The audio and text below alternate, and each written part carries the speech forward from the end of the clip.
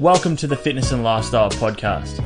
I'm your host, Dan Kennedy, and you tune in today because you're sick of trying every fad diet under the sun and training yourself into the ground without seeing any results. That's why I'm here to share the most effective ways to eat and train for sustainable and real results. Hey guys, welcome back to the Fitness and Lifestyle Podcast. If this is your first time listening, then welcome to the show. It's a pleasure to have your attention. If you're a subscriber, then welcome back. We've got a big show today. I've just landed back in Australia, coming back home from Bali after spending some time in the sun, enjoying some good food, still training every single day, but nice and relaxing trip away, getting some warm weather before returning to freezing Melbourne. I got off the plane yesterday morning. It was 3 degrees. When I got on the plane in Bali, it was about 33. So it's good to be back, and I've got plenty of content that I want to get through, and being away has kind of given me a few different ideas, and I'm going to use one of those ideas today. So while I was over there, I spent, as I said, a lot of time relaxing and eating good food, but I also made sure that I got my training in every single day because I love it. And I think, I wrote in yesterday's email to my list, which if you're not on that list, you can join the list in the show notes below. I've got a link to my free email newsletter that goes out every single day from Monday to Friday every week. But I actually mentioned in it yesterday when I got back, I mentioned how, for me, health and fitness is a lifestyle. It's not something that I just turn on and off. So even when I'm away, if I'm a lot more relaxed with my nutrition, I still like to train. I still enjoy it, and that's the way you should be as well. Because when you're consistent with your training and your food, one bad week, is not going to derail your progress, especially if you're still staying on top of either the nutrition or the training. So I always say if I can't train or I don't want to train while I'm away, then I make sure that I eat really well. If I don't eat as well, then I make sure that I train every day so I'm at least getting one of the two variables.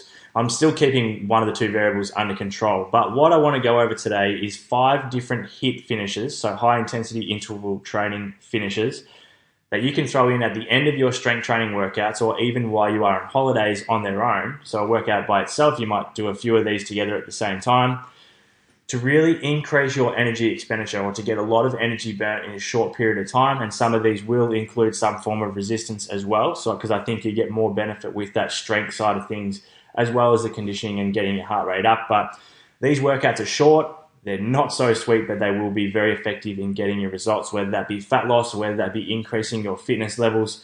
And I thoroughly enjoy these. And when I say enjoy them, they sound good in theory. They may not feel good afterwards, but you're going to get some really good effects from these. I know my clients probably listening to this at the moment saying, this is the worst 5 minutes of my life. But don't be too scared away, because if you want to get good results, then you need to put in the work. And I'm going to go through these 5 workouts for you today. So make sure you hang around as well towards the end of the episode, because I do have a social media question of the week, which I'm sure you're all going to be very interested in. I'm going to be telling you what is my most valuable exercise in the gym. I had someone ask me yesterday if I could only do one exercise for the rest of my life, what would it be? So make sure you stick around to the end of the episode.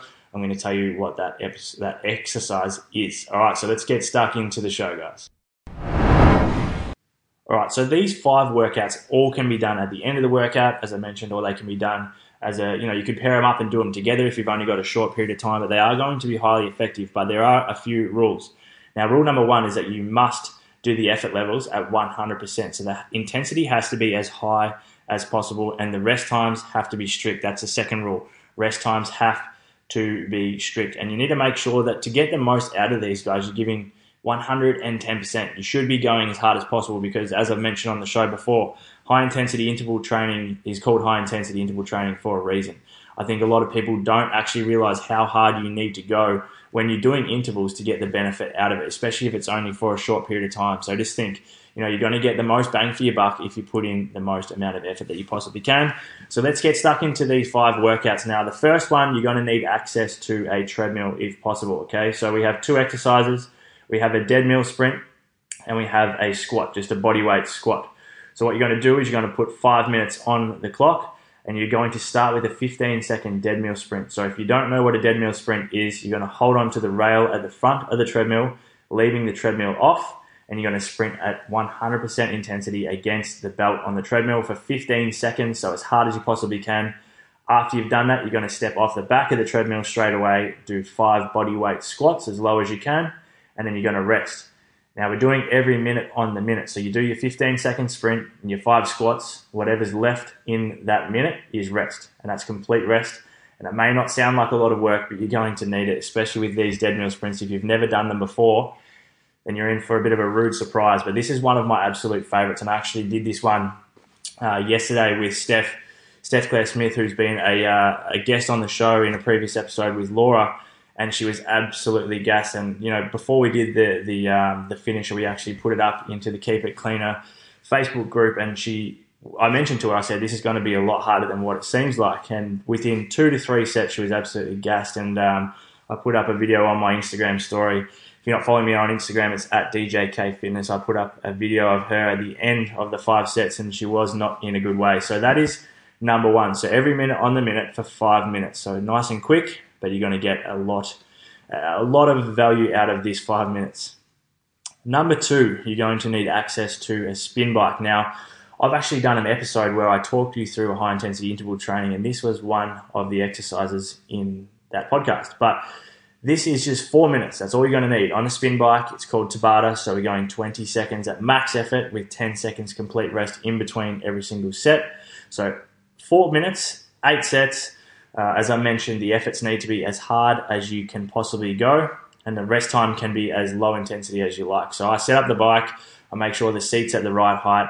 For the effort levels, I go moderate to heavy resistance because I want to be making sure that I'm pedaling as fast as I possibly can, but also having enough resistance that it really starts to burn by the time you get to about 10 seconds. Now, on this one, the first few sets may seem relatively comfortable, but that 10 seconds rest is not enough time for you to recover before you go again on your next effort level. So good luck on this one. You're going to need it. It sounds easy, 4 minutes, only 20 on, 10 off for 8 sets. But this will completely gas you, and this is definitely one of my go-tos when I'm short on time and I need to get the most out of my time. So give this one a go and let me know how you go with that one. Workout number 3, or HIIT session number 3, is we're going to need access to a sled on this one, so a prowler or a sled, okay? And we're also going to need access to a weighted plate, so like a plate that we use on a barbell. So in this case, for example, you might use, I did this one with a client this morning, we used a 10 kilo plate, and our 2 exercises are going to be walking lunges, so overhead walking lunges holding the plate above your head. You're going to do a total of 30 steps with that one, so you're holding the plate directly above your head with your arms straight, squeezing your glutes and keeping your pelvis nice and neutral so we're not arching the back. Taking big steps, so for a total of 30 reps, 15 each leg. Now, as soon as you're done, you're going to put that 10 kilo plate on the sled and go up and back. So depending on how long your track is, we're going to do 20 meters here as fast as possible. And then once you get back to the start, you've got 60 seconds rest before you go again, and you're going to do a total of 7 sets.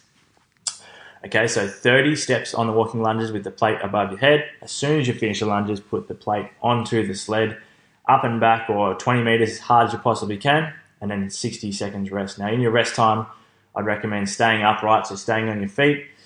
Just take it easy, just walk around, get the breath, get the air in through your nose, out through your mouth, and make sure you're recovered enough in time to go again for the next set. So a minute between sets, going as hard as you possibly can in your work periods, making sure those lunges are with perfect form. And this one is an absolute burner, guys, but I know you're going to love it. And as I said, these are highly effective to getting energy expenditure, but also even with muscle growth, because as I've said, in a lot of these, I'm using resistance. So you're getting some form of resistance and strength training in with that cardiovascular efforts as well. So that's number 3. Now let's move on to number 4. So for this one, you're going to need access to some form of medicine ball, preferably a dead ball. Now all a dead ball means is that the ball, when it hits the ground, it stops. And battle ropes. So what you're going to do on this one is you're going to start at 10 reps of medicine ball slams and 100 reps on the rope. So you're going to do both ropes at the same time, so both hands at the same time. Each set, you're going to drop 2 medicine ball slams and drop 10 slams on the rope. So the first set will be 10 medicine ball slams and 100 slams on the rope. Second set is going to be 8 medicine ball slams and 80 on the rope. So I can't remember whether I said 10 or 20. So I'll just clear that up again. So medicine ball slams is going to start at 10 and go down by 2 each set.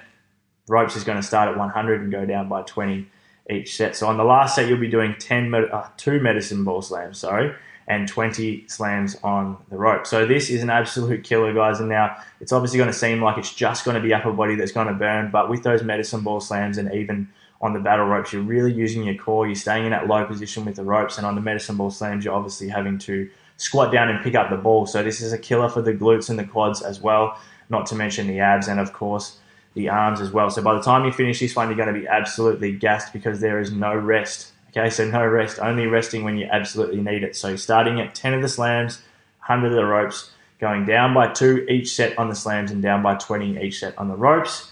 Good luck with this one as well, because this is an absolute killer, and I absolutely love finishing with this one if I've done an upper body workout and I'm on holidays and I've got access to these pieces of equipment. This is also one that I like to do with athletes as well, because it's both functional exercises and as I mentioned, you're getting a lot of core work in these two exercises as well. So really good combo, that one, and that's number 4. All right, lastly, moving on to number 5, and this is very similar to the one that I've just mentioned just now. We're going to need access to a rower, and you're also going to be doing push-ups. So that's our second exercise. Obviously, you don't need any equipment for the push-ups. So what we're going to do is we're going to start with, we're always going to be doing 200 meters on the rower. Okay, so we're doing 5 sets. We're going to start with 200 meters on the rower, and then we're going to do 10 push-ups. Each set, you're actually going to increase the push-ups by 5.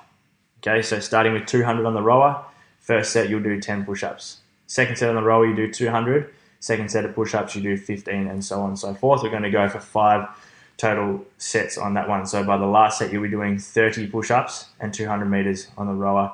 And I just find, I don't know if other people that are listening find the same thing, but with the rower, it absolutely smashes me every time. It always seems like it's going to be relatively straightforward. The first few sets always feel relatively easy, and I say relatively easy because it's always going to be hard if you're going 100%. But once I reach a certain point, my quads go, my glutes go, my heart rate's going through the roof, and those push-ups get even harder and harder. And most workouts you're gradually decreasing the reps. In this one, we're increasing the reps on these push-ups. Okay, so this is a tough one. I know you're going to enjoy it. Well, you'll enjoy it once you're finished. But that is the last of the 5 workouts. So just to quickly go over those again. Number 1 was the dead mill sprint with the squat. Number 2 is the walking lunges with the plate above your head into a sled push. Number 2 was the spin bike Tabata. Number 3 was the walking lunges and the sled push. Number 4 is medicine ball slams and battle ropes. And number 5 is the rower into the push-ups. Now, as I mentioned at the start of the show, these are some of my favorite HIIT finishes, and I want you to have a crack at these and let me know how you go. Now, if you have a go at these in the gym and you're doing it with a training partner, even better, because the more competitive it is, the more fun it is. I find it's so much easier as well to do it with a training partner that's going to be pushing you. You're going to get a lot more out of it, but it's also a little bit easier mentally knowing that your partner is doing it at the same time. And I'd actually love for you to get a video or even some photos doing these HIIT sessions and post them up on your social media and let me know how you go. Give me some feedback about these. In the near future, you might see a few of these on my social media. Give them a like and comment below it and let me know how you went with them as well. So that is the end of those 5 workouts. I want you to give them a try and let me know how you go. But for now, let's get into this week's social media question of the week. All right, guys, before we go any further in this week's episode, I wanted to make sure that you are subscribed to the Fitness and Lifestyle podcast. So go and hit that button if you haven't already. Please do leave a review and a 5-star rating if you do enjoy the show. And of course, as always, if you've enjoyed today's episode or you got some value from it and you think you know someone else that could get some value from it, take a screenshot of this episode, post it up on your Instagram story, your Snapchat, the link on your Facebook, or even just tell a friend, because the more ears on the show, the better. The more people's attention we can get, the more people that we can help. So that'd be fantastic. Now, let's move on to the question of the week. And as I mentioned at the start of the show, somebody asked me yesterday, if I could only do one exercise for the rest of my life, what would it be? Now, the answer to that question was deadlifts. And the reason for this is, firstly, it is mainly, or it's predominantly training the posterior chain. Now, I think it's pretty obvious that most people do a lot of work on the anterior part of our body, so the front, so your chest, biceps, abs, quads, and a lot of the stuff we do in day-to-day life is on that front side of the body, the anterior side of the body, but we tend to neglect the posterior of our body. So the glutes, hamstrings, upper back, lower back, and even calves. Now, I know you guys listening, you're all neglecting calves. If you're like me, you're definitely neglecting calves. But deadlifts is just my favorite exercise, because not only are you getting strength work out of it, you're going to be helping yourself build muscle. It's one of the best muscle builder exercises out there.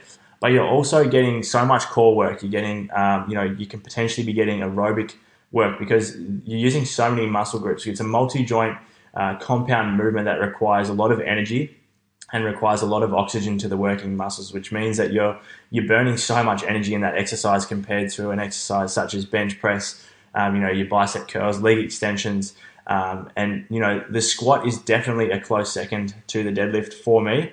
But just my personal favorite is definitely the deadlift, and I think I feel the most spent after I've done deadlifts. I feel like it's such a good mass builder.